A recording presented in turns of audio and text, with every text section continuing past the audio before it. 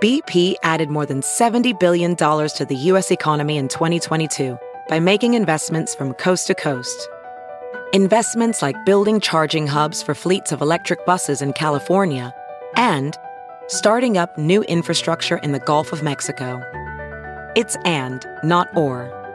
See what doing both means for energy nationwide at bp.com/investing in America. Hello, everybody. Ben Joravsky here. It's bonus time on the Ben Joravsky Show. As I speak, it's Friday, but you're going to hear this on Saturday. And our guest is, introduce yourself, guest. I'm Alden Loury. I'm the senior editor of the Race, Class, and Communities desk at WBEZ. And I'm 5'6" 3/4. I'm born and raised in Chicago on the South Side. A little time in public housing as a kid, but the Auburn Gresham neighborhood for the rest of my childhood. Love the job that I do. Love the work that I've been involved in as a journalist here in Chicago, examining, writing, and hopefully educating people about issues of race and class and inequality in Chicago, how it's part of our core as a city. It's so deep in terms of our history and our legacy, and it's still a part of kind of who we are today.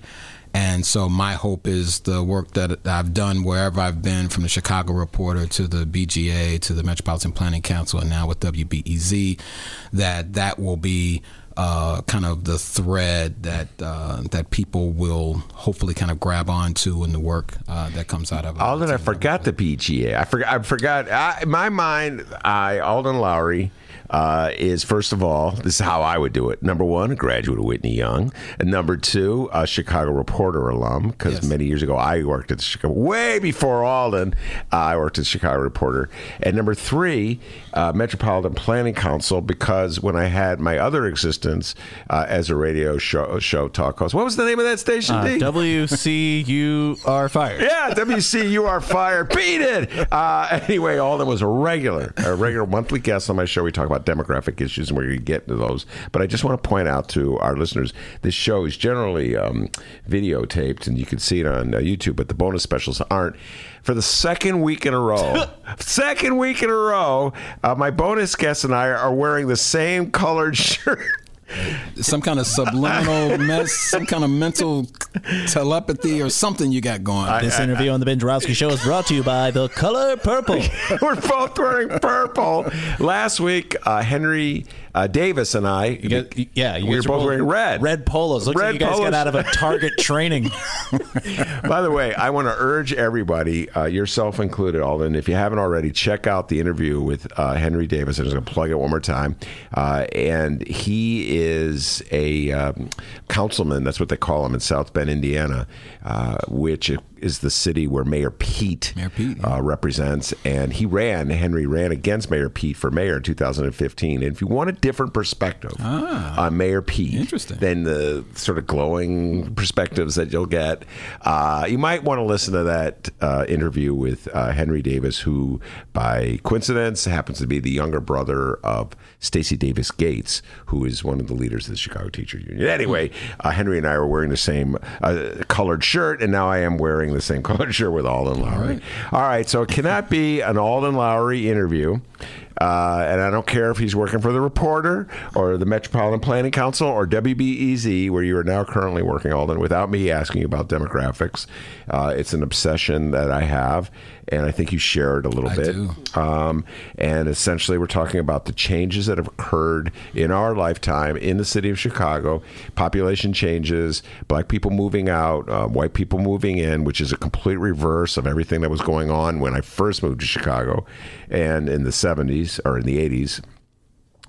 And we've always struggled, you and I, to try to figure out what's going on and why it's going on. But I'm going to give you some numbers that I was telling you about before that I got from a Sarah Karp article, the great Sarah Karp, education reporter for BEZ.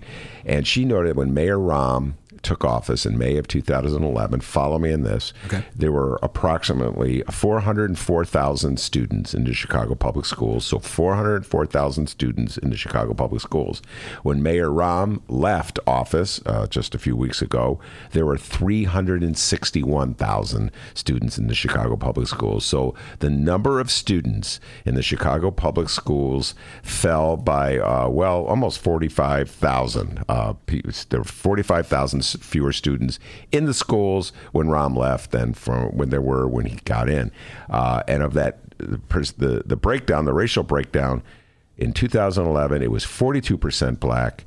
In 2019, it's now 37% black.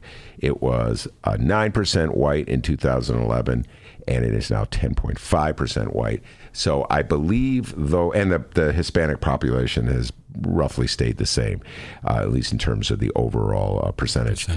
So, Alden, it sure sounds to me when I look at those numbers that everything that you've been talking about with me over these years is holding true. That the city in the last decade or so, black people moving out and white people are either moving in or just staying stable enough that they're rising as a proportion of the total. Yeah, and the numbers, the white population figures actually have been growing, and they've been growing actually faster in volume, overall numbers, than any other group. As a percentage basis, they are second to Asians. The Asian population has actually been growing at a faster rate from a percentage standpoint, but Asians are roughly, I think, maybe 6% of the city's population, so they're a much smaller group. Whites are about 30%, a little over 30% of the city's overall population. The schools are a very interesting thing because think about those numbers, 10.5%, and then I just gave you this 30, 31%, 32% number for the overall population. So even though the white population is growing, they are still, as a group, very underrepresented in Chicago public schools. And as you might imagine, that doesn't mean that white kids aren't going to school. It's just that they're not going to public schools at the same clip that other racial groups are attending a public school in Chicago. And if you look at a number of places that have gentrified and have their percentage of their population has become more white over the years, I'm thinking explicitly of places like Washington, D.C., the change in terms of which was known in the 90s as a chocolate city, and George Clinton, and because it was African Americans, if they weren't the majority, they were certainly the plurality in DC, and so that's certainly changed in a way that's, I think, even a little more dramatic than what Chicago is seeing. But the white population within the schools in D.C. was very similar to what it's here in Chicago. I think it's maybe around 14% now. But over the last, I would say maybe 5 to 10 years, that number has crept up from around maybe 10 or 11% to about 14%. So it's a slow climb. But D.C. is one of the few places, and I took a look at these numbers some months ago just out of curiosity. D.C. is one of the few places that's actually seeing a fairly sharp increase in terms of its public school population for white students. And Chicago is, even though that percentage has come up, if you actually look at the number of white kids in CPS, the number is only up a very small amount. Yeah. It's just that the numbers for African Americans in particular, but even Latinos, the last 3 or 4 years, the volume, the actual number of Latino students in CPS has actually come down a little bit each year. Mm-hmm. And when the African American population in CPS has actually been dropping since the 90s, but it had been offset in terms of the total number of students in CPS because the Latino population was growing, but now the Latino population is declining as well. And so the 45,000 or so drop in overall students in CPS during Rahm's tenure includes a decline to some degree, at least during the second term, of Latino students, which is troubling. But the number of white students and the number of Asian students isn't going up dramatically to offset that. And the system overall may not be white enough, or there may not be enough schools that are white enough to really and I'll just say it, to give a lot of white parents the confidence to send their kids to public school. Yeah, and you're getting at something that's really crucial when it comes to city planning, whether people admit it or not. And that is this sort of psychological barrier. I don't know what else a tipping point, I think is what they call it, Alden, where if the number of black kids in a public school crosses a certain threshold, then there will be a dramatic plummet in the number of white kids as white parents make the decision, this school's getting a little iffy for me. I want to get out of here. And but I wonder if the demographic studies show that the reverse is true. Follow me in this, that if the number of black kids falls, white parents go, I hear this school's getting better. I hear this school's really getting better. I think I'll send little Johnny there. Mm-hmm. Is that trend also prevalent? You know, I don't know. I mean, my hunch would be that number would have to fall quite a bit. Mm-hmm. But as I say that, one thing that I did look at during my time at MPC was looking at the selective enrollment high schools. And so which I think is a fascinating subject. So the elite of the 11 selective enrollment schools, we're talking about Young, we're talking about Peyton, Northside College Prep, Jones, and Lane Tech. Mm-hmm. And that's not to diminish the other 6 selective enrollment schools. My middle daughter goes to Brooks, which is a great school on the far south side. But there's some other great schools, Lindblom. There's also Westinghouse, which has really become one of the better schools in the city. There's also South Shore, Lindblom, or did I mention Lindblom already? King is one, and then there's the school on the southwest side. Hancock, thank you. So all really good schools in their own right, but among those elite schools, the African American population has declined, and the white population has gone up, particularly in places like Young, in Jones, and in Peyton. Northside College Prep, I think, from its inception, right around 2000, has always had a very a strong white representation among its student body, as has Lane. But those other 3 schools were much more of a real kind of mix that mirrored the city of Chicago in terms of right around the turn of the millennium, actually, right around 2000. Young, Peyton when it first started, and Jones when it became a selective enrollment school, which was a couple years later, I believe 2, 3, 4 years later after Peyton and Northside College Prep came into existence.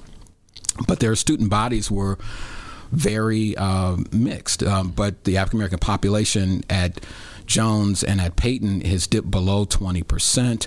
At Young, it's in the low 20% now, and African Americans, who were the largest group at Young and were a much larger group than any other student body or student group when I was there, umpteen million years ago. Come on, I graduated in '87, so it's been over 30. It's been over 30 years. Yeah, you're still a lot younger than I am. Oh well. That helps me feel a little better. Okay. But I mean, Young felt like a black school when I was there, and I want to say African Americans were roughly about 50% of the population. And at that time, I could be wrong about this, but when I was in high school, my understanding was that Young was meant to mirror the demographics of the city in terms of CPS, not the city, but in terms of CPS. And at that time, African Americans were roughly about half of the CPS student body. Now, the selective enrollment schools, because Young wasn't even considered "quote unquote" selective enrollment, it was a magnet school. So the policies have changed a great deal, but even into the 90s, African Americans were still kind of the major group at Young, and now they're the 3rd largest group. So it's 22% black right now at Whitney Young? I'm not sure the exact number, but it's less than 25%. Wow, okay, less than, okay. So here's, there's a reverse question. So to your point, those are schools, at least those 3 schools in particular, the African American population is declining, the white population is increasing in those schools. But I would say there's probably, and I almost have to hold my tongue when I say this, because I was going to say there's a lot more kind of going into that, but there is the potential that is something that may make those schools a little more interesting for white parents than perhaps thinking about Lane and Northside College Prep, where the white population has always been much more robust. You got Jones, which is also located in the heart of the city, as is Peyton, and to tell you the truth, as is Young. Young's not terribly far; it's in the West Loop.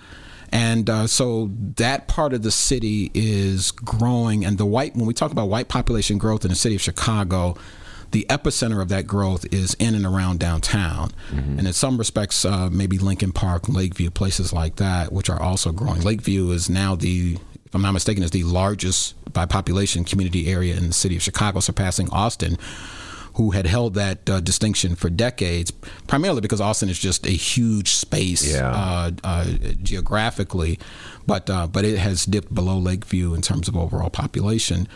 But that's where a lot of that white population growth is occurring, and so those schools may be attractive also because they're centrally located.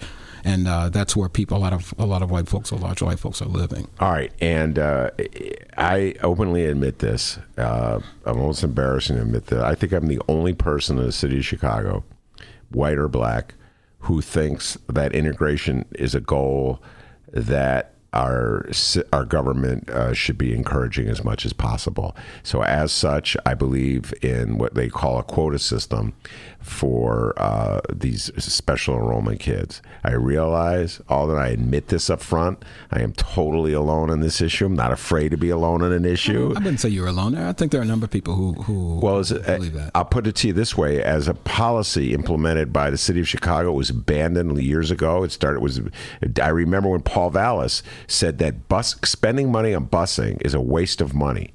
And the reason we had busing in Chicago was to voluntarily integrate the schools. And the only way you could do it is if you move a kid out of a segregated neighborhood into a neighborhood where they would encounter children of other races. Yeah. And so Vallis said that was a waste of money. And ever since then, we've been abandoning the goal of integration. And so as a result, I think you're seeing that. Well, I think we see it citywide.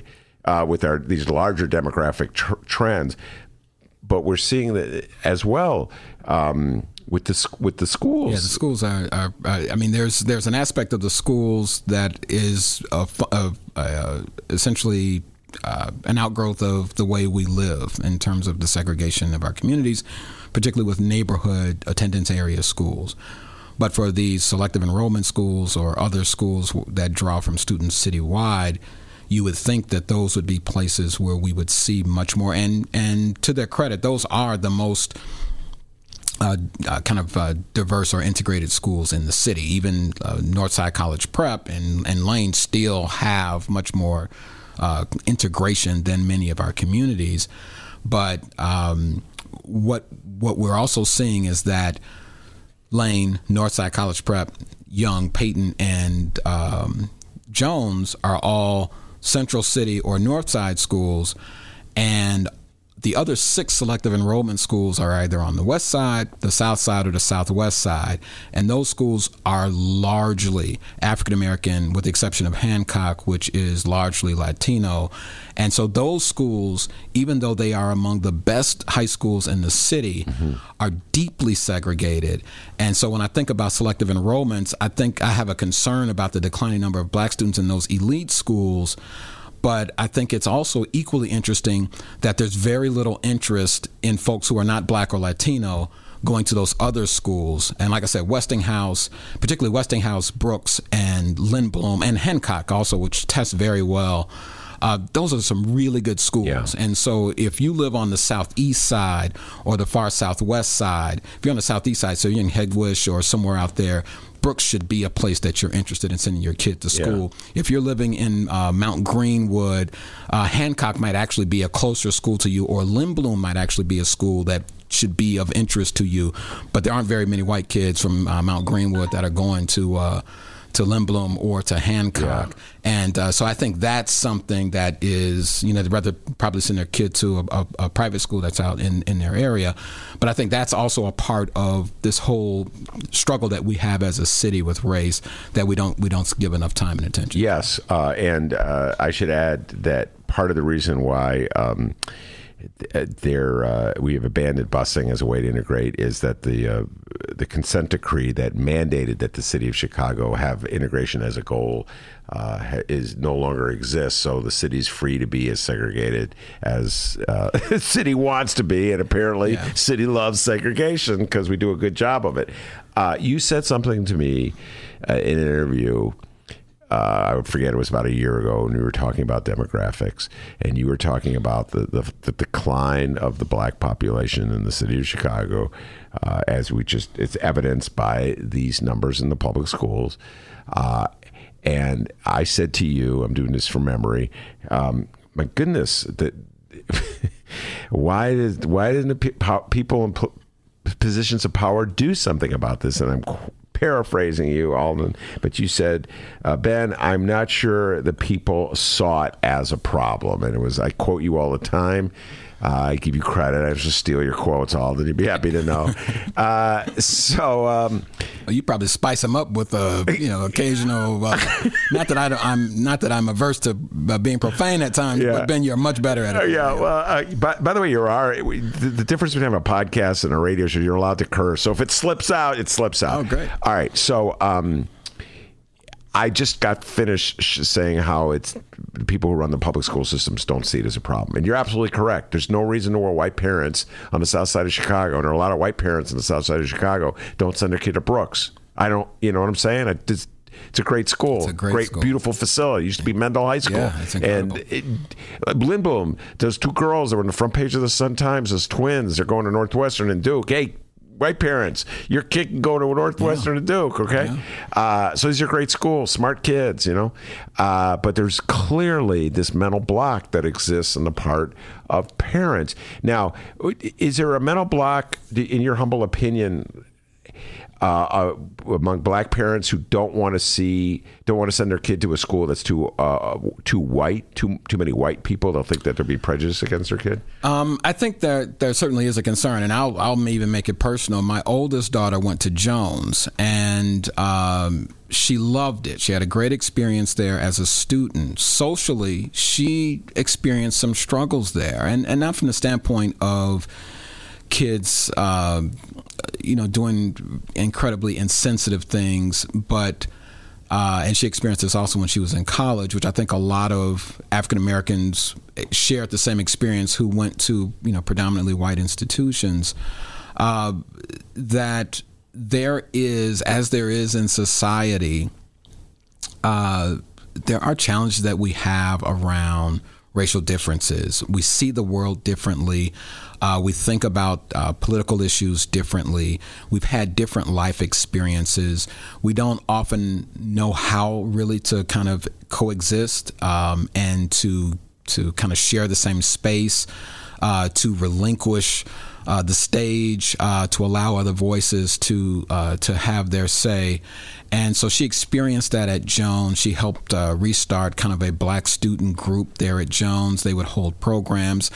And, she's a bit of a spark plug. So, they were doing programming to talk about the challenges of being a student group that was maybe 15, 16% of the population there at Jones, and having to struggle with instances where people would say or do insensitive things, sometimes being challenged, their intellect perhaps being challenged by teachers there, feeling that they always had to kind of prove their worth and their value and why they were in one of the best schools in the city, and not just from their students, their fellow students, but even from people who were instructing them. And when they wanted to talk about those things, there was often, so not only are they experiencing that from time to time, but then when they talk about it, they were kind of getting, people were trying to shut them down, or were not allowing them and respecting that this was the experience that they were having. And so as much as she wanted to stand up and talk about this and to organize around it, and she did, it was dismaying to kind of have to be in that environment and to have the kind of pushback that she experienced. And to some degree, she experienced that also when she was in college. So I think those are real life challenges for African Americans in a variety of walks of life. I've experienced that in my own professional life as well. I think about every job I've had, literally, either in the institution as a whole or in the immediate team that I worked with. I was the only black male on staff at each of the last 4 or 5 journalism positions that I've had. And there are certainly times when I've felt isolated, and at least I've had to question whether or not I am being, kind of honored and respected and valued in that space, particularly when there are moments of conflict. And so, as a parent, when you think about putting your child out in the world and you're sending them to a space where there aren't very many people who look like them, particularly if it is considered an elite institution, that's got to be something where people will say, you know what, maybe I'd rather send my kid to this really good school where that looks like Brooks, or looks like Lynn Bloom, or looks like Westinghouse. And when I presented the numbers to CPS about as kind of the growing racial kind of stratification within the selective enrollment community of CPS high schools, that was one of the things that they pointed to. Well, a lot of black families are just deciding not to send their kids to Young. They're sending them to Brooks. And so what's the problem there? I like the accent. That's all from me. That was really good. So there may very well be a thread of truth there. I was raising the question about, is there something happening within those other selective enrollment schools that perhaps is more difficult for students to get in, but also presenting the point that maybe this isn't a great thing that you've got the numbers diminishing in the way they were.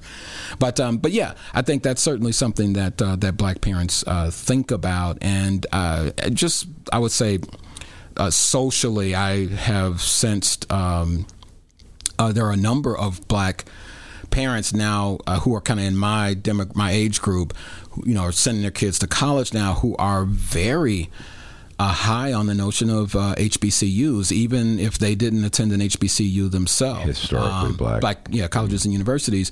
And the notion is that there's something that they will get in, what's seen by many, especially those who've gone to those schools, a very nurturing and empowering environment. And I remember when I was in school and thinking about college, one thought that I remember hearing, I didn't have a strong feeling either way, but one thing I remember hearing was that, those institutions aren't really what the world looks like. And so going to a University of Illinois at Urbana-Champaign, where I went to school, is actually perhaps better prep for the world, because the world is going to look like that. But yeah, it was hell at times being in that environment, given the dynamics. And but I think a lot of parents are enamored with the notion of sending their kids to HBCUs, because the thought is that that's a place where they will get they will be infused with confidence, with a sense of empowerment, even a sense of entitlement. Like, what, I can do this. I can go out here and conquer the world, because my years at Howard or at Hampton or many of the other dozens of other HBCUs that exist, I will be given armor to help me go out into this world. And maybe, yes, my campus isn't what the world looks like, but here's a place where I can get the things that I really need in order to survive out in that world. So yeah, I have no doubt that there are parents out there. We look back now on our decision about Brooks and we say, we're really happy that this institution is here for her, and that when she goes there, she's got a lot of kids that look like her. She can feel safe, she can feel comfortable, and she can also know that that school is one of the best schools in the city. Mm-hmm. Well, I got to tell you, and that the message I take from what you just said, and it goes back to what I had talked about. If you want to have integration in society, you have to be proactive. You just can't just say, we're going to have integration. There's so many forces that work against integration. There's so many mental, psychological forces in the minds of white people and the minds of black people. If you want to make integration work, you have to put some effort into it. This is my belief, Alden. You can't just say, we're going to put all these kids in this school. And then, who could be in the smart kid class, the white kid or the black kid? Are you going to use the smart kid class as a way to tell white parents that it's quote unquote safe for their kid to go to school? And then you're going to tell all black parents, you kids belong in like the remedial classes. Yeah. You have to work at it. Maybe you have to hire counselors. Maybe you have to have kumbaya sessions and talk about things, I mean, to me, the benefit of an integrated school isn't just that, hey, we've got an integrated school, because even within that integrated, I mean, if you look at Chicago from 30 miles above, right, we're an integrated city, right? We're 30% I love this, this accent. 30% that. What is it? I mean, it's like, where does this accent come from? Is this like Richard Pryor doing a white guy? One time we had this thing, a tangent within a tangent. We were doing a show at the Hideout, and Will Gazzardi was on the stage, his state rep. And oh my God, Alden, he was imitating his imitation of Bruce Rauner. And I looked at him, I go, that is Richard Pryor doing a white guy. Anyway, I'm sorry, man, but it's so okay. Funny. I love this image. Usually I just go, like that. I forgot my train of thought now. I can't remember what you're saying either. Oh, no, you were saying it was a good riff. You were saying that if you just look at the city of Chicago. I think the value of integration. So the value of integration isn't just to pat our backs on and say, hey, look, we've got integration. Because even in quote unquote integrated spaces, you can find a lot of a lack of integration, segregation and other issues. But if you've got people under the same roof, whether it's a school or some other setting, it's an opportunity to have the kind of dialogue that I think we ultimately really have to have in order to kind of make our way through things. People have to get an opportunity to know folks that they may not necessarily know very well, they may not interact with, they may have thoughts or stereotypical beliefs or what have you. And the only way to break those things down is to force people to say, okay, you may think something about John from Inglewood, but here John from Inglewood works beside you every day, and this is an opportunity for you to actually engage, have dialogue, and for you to really kind of get an understanding of who John is and what makes him tick, for you to see in the ways in which you and John think very much alike, even though you may come from different worlds, and for you perhaps to have an understanding that there are 30,000 other people that look like John that live in Inglewood, and if you can be safe in your space with John at work, you can probably be safe in that space with 30,000 people who look like John and live beside him and go to the grocery store with him and everything else. And I think oftentimes what people can be in those integrated spaces, and even if they have really good relationships with folks that they know, that they work with, that they go to school with, who come from different parts of the city or what have you, when they go back home and they think about the communities that those folks come from, they divorce the individual from the community. Yeah. Well, John's okay, but John's neighborhood might not necessarily be okay. Yeah. And it's funny, I worked with a guy, a really good guy, and we had a great relationship. And when he talked about communities on the South Side, he was very disparaging about those communities. And I didn't have the confidence in our relationship to call him out on it. But I thought to myself, dude, you call these crap communities. I live there. Yeah. Today, I grew up there. Yeah, there are struggles, but the community's not crap. It's not like Donald Trump caught hell for S-hole countries. I'm sorry, for shithole countries. You can say it, man. It's a podcast. He knew that Alden was a good guy, so on and so forth. When I left, he said glowing things about me leaving. Your friend, not Donald Trump. Right, yes. Yeah, okay, yes, all right, but he could not apparently draw that same, he couldn't necessarily see the same qualities that he saw in me in the tens of thousands of people who lived in Auburn Gresham or who lived in Inglewood or West Inglewood or Washington Heights or other South Side communities.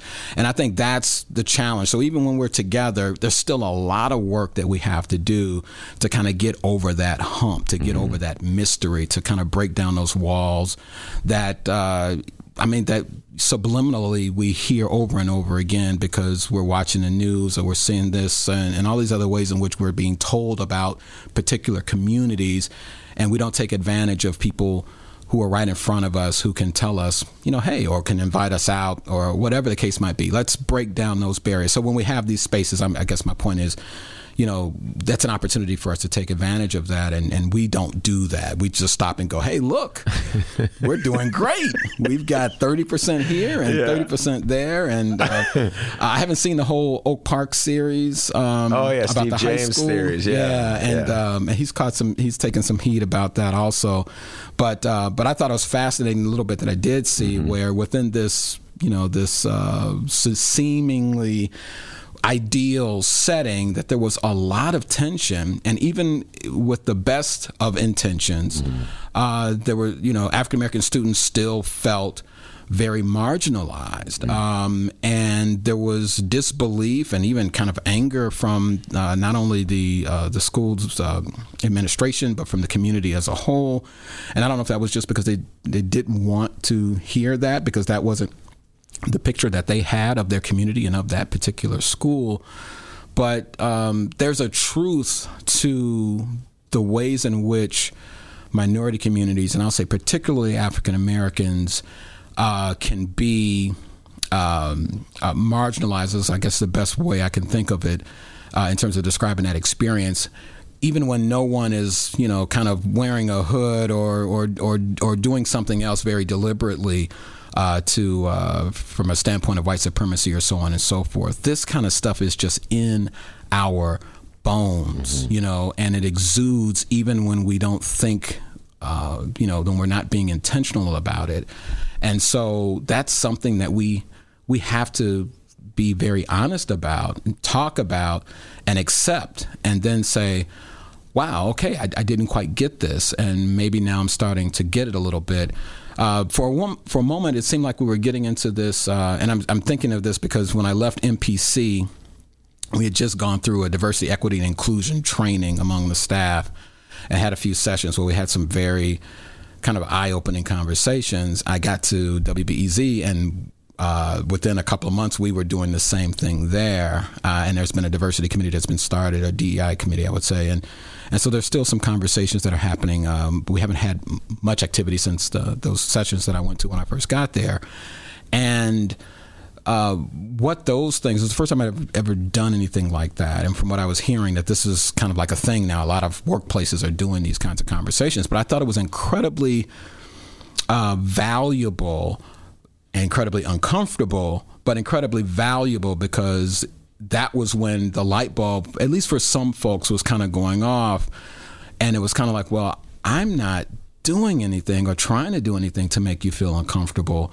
But what I don't know is that you come here, the sum total of all of your experiences, and as a person of color, you've been in many spaces where you've been in meetings and you want to perk up and say something, and a white man in the room cuts you off, and it's the 7th time that's happened in the 2 weeks that you've been at the job. Or it's a space where a conversation is happening about something of enormous kind of cultural value to you, and someone diminishes it as, just some fad that's this or that, and so on and so forth. And it's like, okay, you come in here, and then I do the same thing.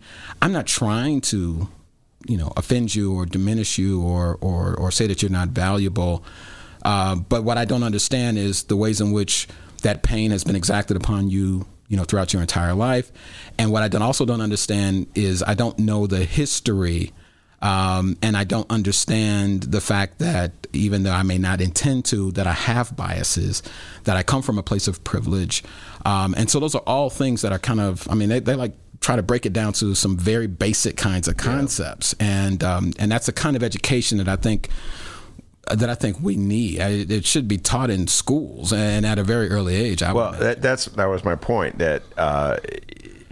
That's ultimately my point. It's not a goal. Nobody cares about it. Yeah. They do these things at work now because they didn't do them when those guys who are at work now were in kindergarten, because they didn't think it was important, because it really isn't important, Alden. You're not going to not get into Harvard because your ability, you listen to a black guy when he talks. You understand? It's not something. I'm quoting you to you. It's not something people see as a problem, Ben. I'm like, oh yeah, the light went on, and I got to tell you though, a funny little thing. Oh, is that my phone? That's my phone. Oh, your phone. Man, you got a loud phone. We had one of those at the Reader. We had one of these diversity training sessions, and. So we were into diversity changes, and they break you up into groups, and I don't know if they did it. Your diversity training session was this way, but they like at some point you just pair off with. There's two people, and so the leader, the facilitator, isn't that what they call him? The facilitator says, "So tell the person that you're with." Like a story about the first time you became aware of race. I think that's what it was. So I'm leaving all names out of this one. So we're doing this exercise. And, so I turned to the person that I'm doing the exercise with. It's just this random person that they chose. And they go, well, the first time I became aware of race was blah, blah, blah, blah. Right in the middle of me telling this person my heartfelt story. This person goes, yawns. I'm like, that is like flunking diversity training, all right? That's supposed to yawn at me when I'm telling my heart. It's like, oh my God. It's like diversity training 101. Don't yawn at someone when they're whatever. Anyway, but I hear what you're saying. I'm glad they did the diversity training. I think we should do more diversity training. But my point was, if we saw it as a goal, if we really believe in diversity training, if we really believe that we should have a country where everybody is equal and we're all represented, listen to what other people, we're in zone with other people, we would start a lot earlier than we're like, you're 40 or whatever. You got what I'm saying? Yeah. NPR, it's time to do diversity training. Why do we do it back when we're 5? Was that your voice? Yeah, that was, I don't know. I do so many voices all that I don't even know. I'm schizophrenic. I was just talking to this guy. It's a fascinating book. Have you read this? It's Carlo Rotello. I have it, and I'm dying to open it up. I just I haven't at the time. Well, he was just sitting in that chair where you were sitting. He said, I know. It's a small world. The world is always coming to an end. He was sitting there, and he's a white guy. He grew up in South Shore. Okay. And listening to you just now, I went back to my conversation with him and having read the book, and you were talking about how, people will say, oh, you're a good guy, Alden, but that neighborhood is a crummy neighborhood that you're from. And Carlo Rotello was talking about a time when his family grew up, when he was growing up as a kid in South Shore in the 70s, and he viewed it as a stable middle-class community. He was one of the few white families in South Shore at the time, but he viewed it like this is a middle-class community. It's the heart and soul of middle-class Chicago. Yeah. I can tell you right now, Alden, that if you ask most white people in the city of Chicago or the suburbs, is South Shore a stable middle-class community? If you ask them that in the 1970s and 1980s, they'd say, hell no. Yeah. Do you follow what I'm saying? Yeah. But it's just funny because in his view... And because he's right. Ashburn is the community that comes to mind immediately as a very kind of modern example of this. Now, Ashburn, I grew up... my mom left LeClaire Courts when I was about 3 years old. We moved to 78th and Winchester in Auburn Gresham. And Ashburn was the community immediately to the west. And at that time, Ashburn was mostly white. It was, probably 80-some-odd% white.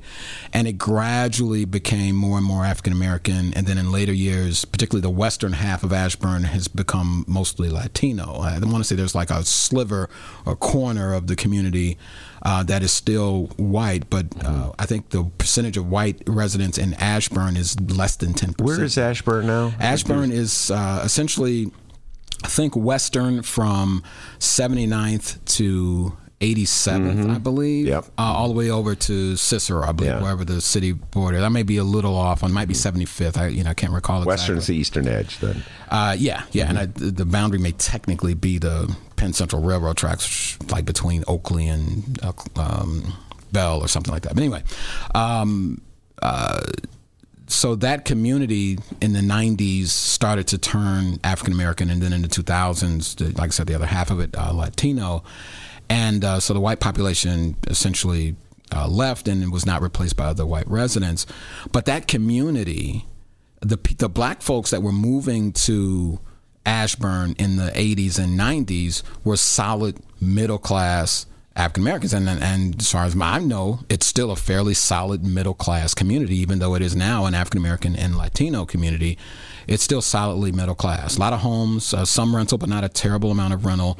The community that doesn't have the kind of luster that I think that it had, at least in my eyes as a kid. I thought of that as like, like the sun seemed to shine better when I went into Ashburn from Auburn Gresham. But a lot of those first wave of people of color that come into white communities are people of color who are literally of the same economic means. And so if there are white folks in those situations who fear those folks, they should have an understanding that those folks probably have more in common with them, particularly economically, than they do from the spaces from which they came. And so I think that's something that people don't quite realize, that makes all of this thing even more of a travesty. Yeah, and so when you think about in terms of what government can do, do you have anything pops in your mind? I know you're in the business as a journalist. You're not. You edit stories now, but you're also a person who raised in the city of Chicago. You live in the city of Chicago. You raised your kids in the city of Chicago.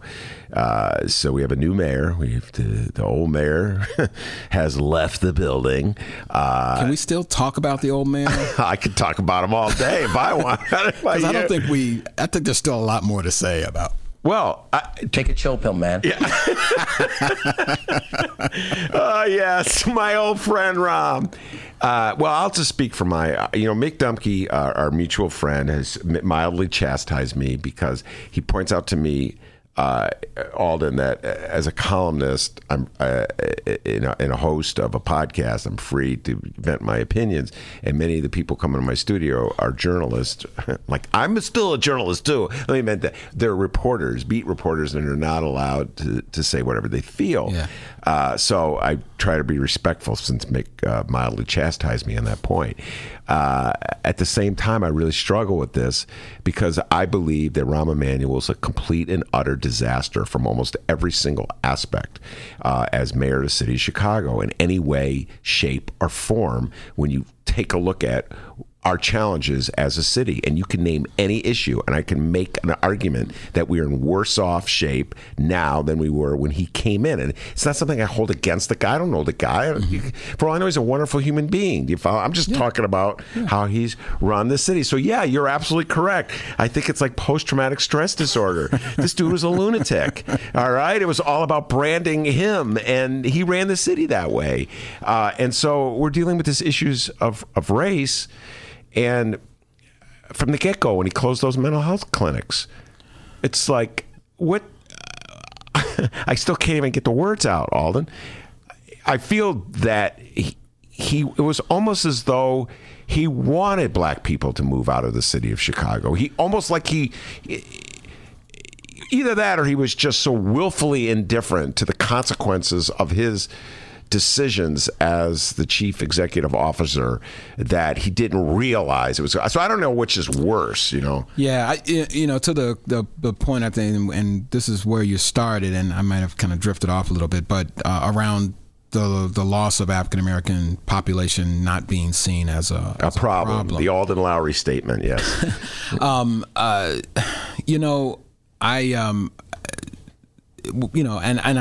have no idea what was going on in the mayor's head, so I can't say that, he didn't care or what have you. But I certainly thought that, particularly when it seemed, he came into office a year after, or right around the time he came into office, there was all of this press about the fact that the black population had fallen in Chicago from 2000 to 2010 by 180,000. So in my mind, even from the day he took office or very soon after he took office, this was something that people were talking about, and a light bulb should have gone off that said, hey, look, something's wrong. Chicago was losing population, black population, at the same clip, or very near the same clip that Detroit was. And the problems that were inherent in Detroit, I think, were plainly clear and were talked about. The city was near bankruptcy and so on and so forth. So to me, even without the continuing loss, there should have been something that put that on the radar screen for the city's leader that this was an issue. And I don't know why it never seemed to become that for him or for his administration. And maybe there were people within the administration who were saying, Mr. Mayor, we got to do something about this. These communities are emptying out, they're hollowing out. That's going to cause problems for us in terms of perhaps from a safety perspective, perhaps from the public schools perspective. The population was already kind of declining in CPS during the decade before he got into office.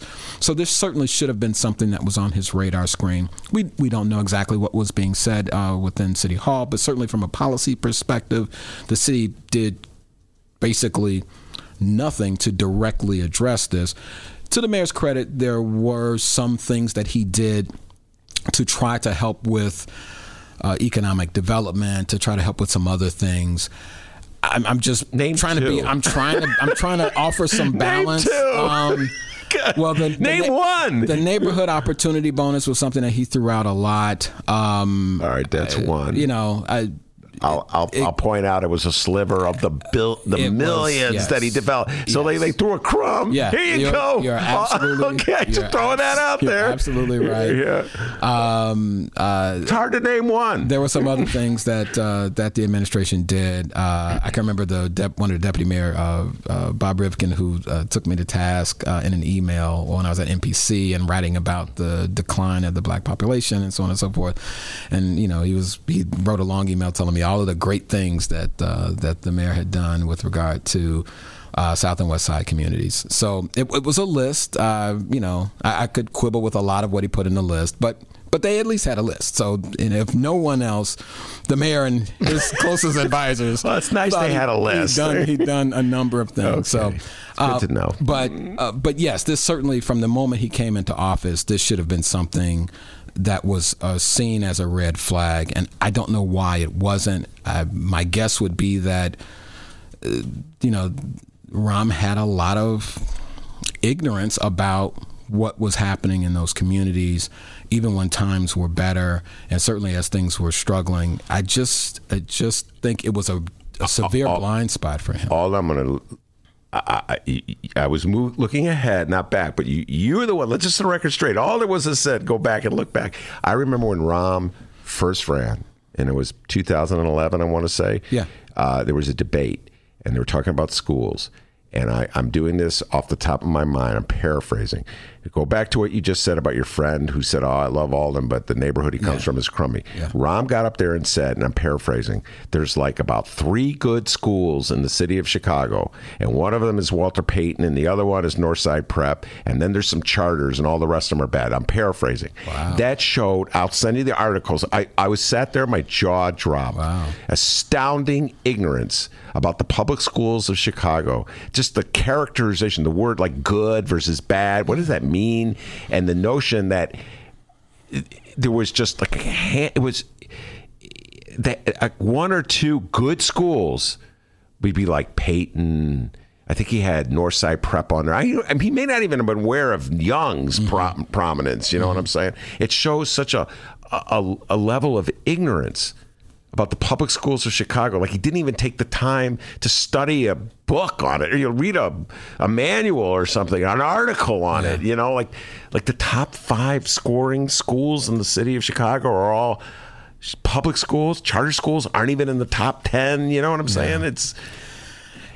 Yeah, the city, I think, did a disservice by not. I mean, he made mention on the Charlie Rose show, like in March or April, that mayor of Chicago was a job that in 2010 that was something that he had always kind of envisioned or dreamed about. Like if he had a dream job, and he descended upon us in Chicago in October of 2010 after he left the White House, and the field literally, particularly among the white political establishment in Chicago, just cleared the field for him, and he kind of, he had Chico gave him Gary Chico gave him a little bit of a run. I can't remember. There was another prominent, maybe Miguel del Valle. Miguel del Valle was in now that our race. School board chair, president so of our school board. He's back in business.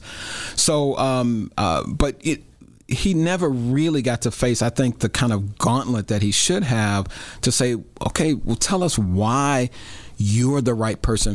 We know you're a big wig within the Democratic Party. We know you've worked for 2 presidents, but can you be mayor of Chicago? And you haven't. I mean, there was a question about whether he was even a resident, right? He never faced the kinds of scrutiny that I think he really needed to, for people to really kind of make an issue of how much he didn't know. And I think the 8 years after that, there were a lot of times when, that ignorance, really kind of became apparent. You know what they call that? Reverse affirmative action. Think about that one for a while, okay? Imagine one black guy in the world. You're going to get to be the mayor. I don't even know if you call it reverse. I think you just call it life. Just life. This is just how it's been. Oh, you don't know anything about Chicago? You don't live in Chicago? You never really lived in here? Hey, why don't you become our mayor? Well, sounds good to me. I'm a Chicago voter. That's my Chicago voter accent. Good. Kind of like befuddled. Just scratching my head. Ram, didn't he work for Barack Obama? How many times did I hear that from a Chicago? Benny worked for Barack Obama. Oh well, let's make him president, okay? All right, so stay tuned. It's true. Although I don't know. Now he's going to work for some.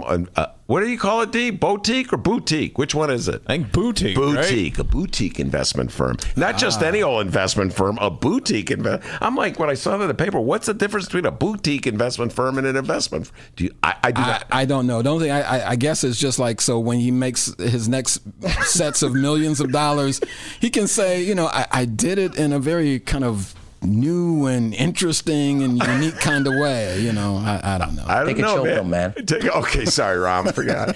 All right, so looking forward, what kind of policies do you think Lori Lightfoot, who, I hate to say this, I mean, I'm really encouraged by I'm going to just put it out there. I'm very encouraged by the first month of Lori Lightfoot's campaign. I'm usually the naysayer, Alden, the one who goes, oh, God, this is wretched. Yeah. But touch wood, fingers crossed. She's certainly made an impression. I just have to say, I think it was so incredibly cool that when she was kind of dressing down Ed Burke, and I think her words were, she was talking about the games that he was playing and so on and so forth, and she was like, "I'm not having it." I'm like, when have I heard a mayor of Chicago say, "I'm not having it"? No, so. Up. She scored points for me with that, but no, I mean, on a number of fronts, she's, I would say, kind of hitting on the right kinds of things. She's come out and she's talked about how equity is going to be, a big part of the kind of work, or the way she views that office, very differently from Ron. We were talking about how when he came in office, that perhaps he should have barely been cognizant of that. She's also talked about the black population loss is a thing that needs to be addressed. Now, there's a question of actually what she actually does about that, but she is at least on the record saying that this is something that needs some attention. So she created the Office of Equity. She's talked about policy through a racial lens. She's seems to be much more kind of open and direct about the need for affordable housing. And she made a pick for the housing. She brought Rom had put money in the budget to bring back the housing department, and so Mayor Lightfoot actually is bringing it back. I picked a former colleague of mine who I think is one of the best minds around housing and affordable housing in the city, Marisa Navarro. I think that was a big plus. And then she's really going strong on ethics and going strong and pushing back against some of the Chicago way provisions of the way the city council has worked. I know Ed Burke was already down on one knee from all of the trouble that he's having, but man, she was not shy about kind of trying to deliver the knockout blow. So I think those are all very good things. And from that standpoint, a lot of the things that we've complained about with Emmanuel and with Daley, I think those blind spots don't exist with her, but she may have some other blind spots where she may need some care and direction and guidance. And my hope is that she will be open enough to hear people and to change course if she's got folks telling her, Mayor Lightfoot, we appreciate what you've done, but here's something where we think you need some growth. And the No Cop Academy, I want to say there's a couple of other things that during the campaign were red flags for people. They were kind of like, I don't think she's kind of strong enough on this point that we'd like her to be, even though she's, I think, did a commendable job in leading the Police Accountability Task Force during her time as the chair of the police board. There were some cases where folks thought she actually voted to retain officers even when the superintendent was calling for the officer's departure, and that was a red flag for a number of folks in the police accountability reform space. But if she is backing this GAPA plan, which I think is revolutionary. It's GAPA is calling for some very strong changes to the ways in which police are GAPA held. is an acronym for, can I do this? I can't. That's why I just said GAPA. GAPA, okay, yeah. Okay.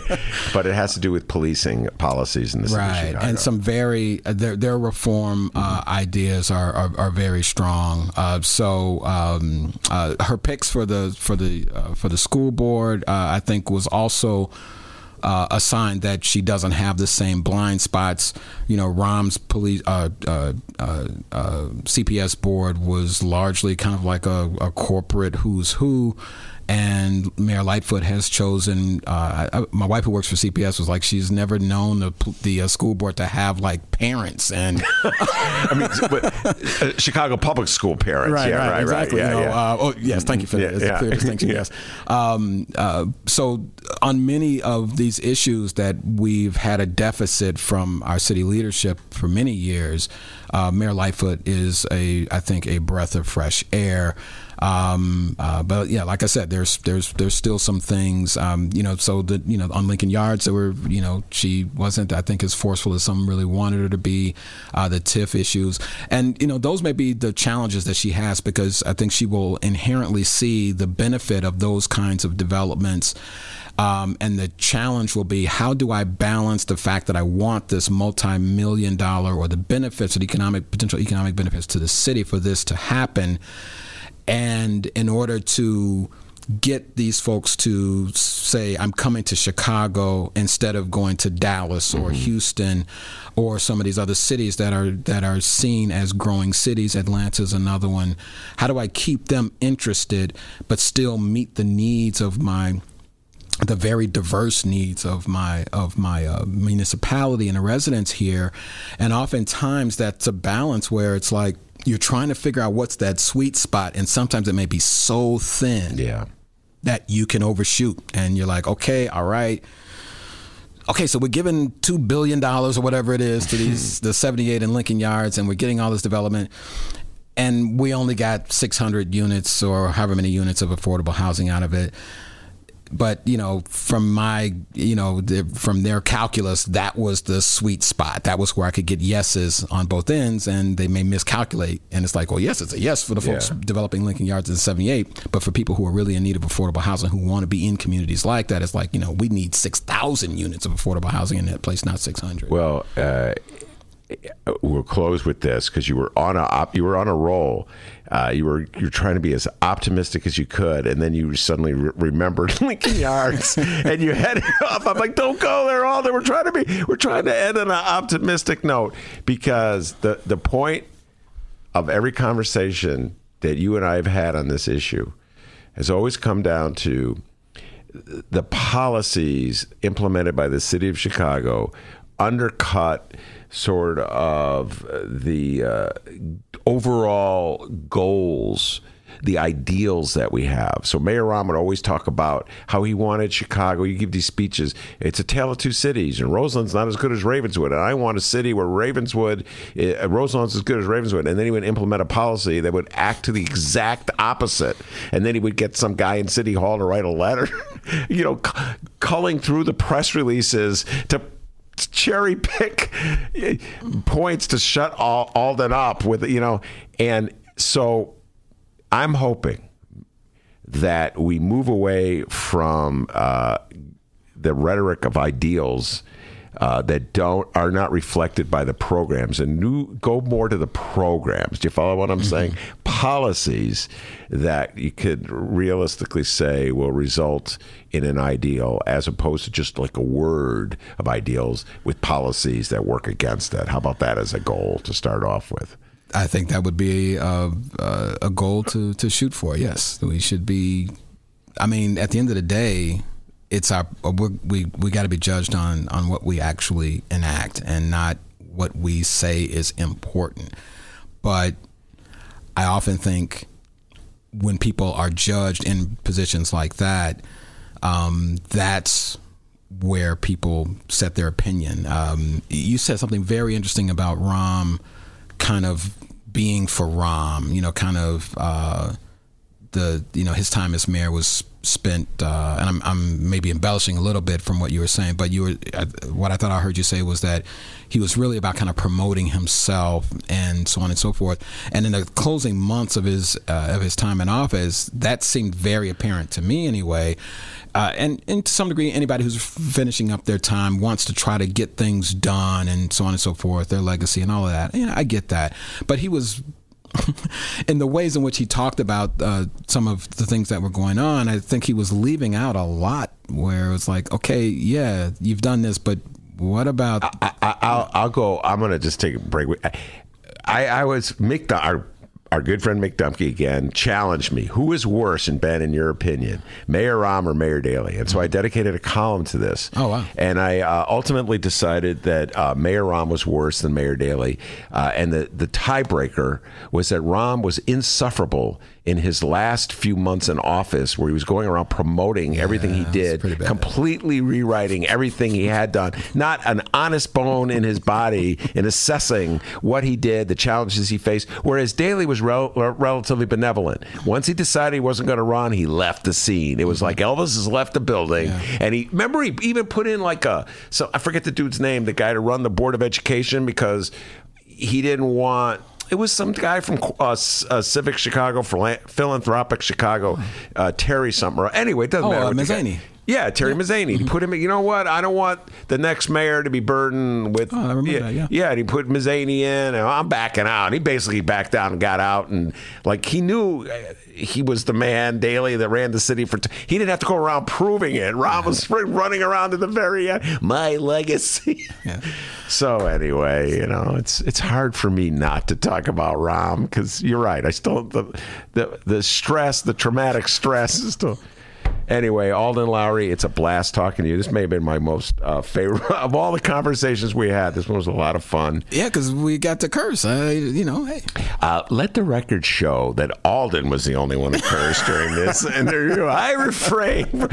But I will just, since you said it, I said, yeah, the shithole countries. That was the quote from our illustrious president.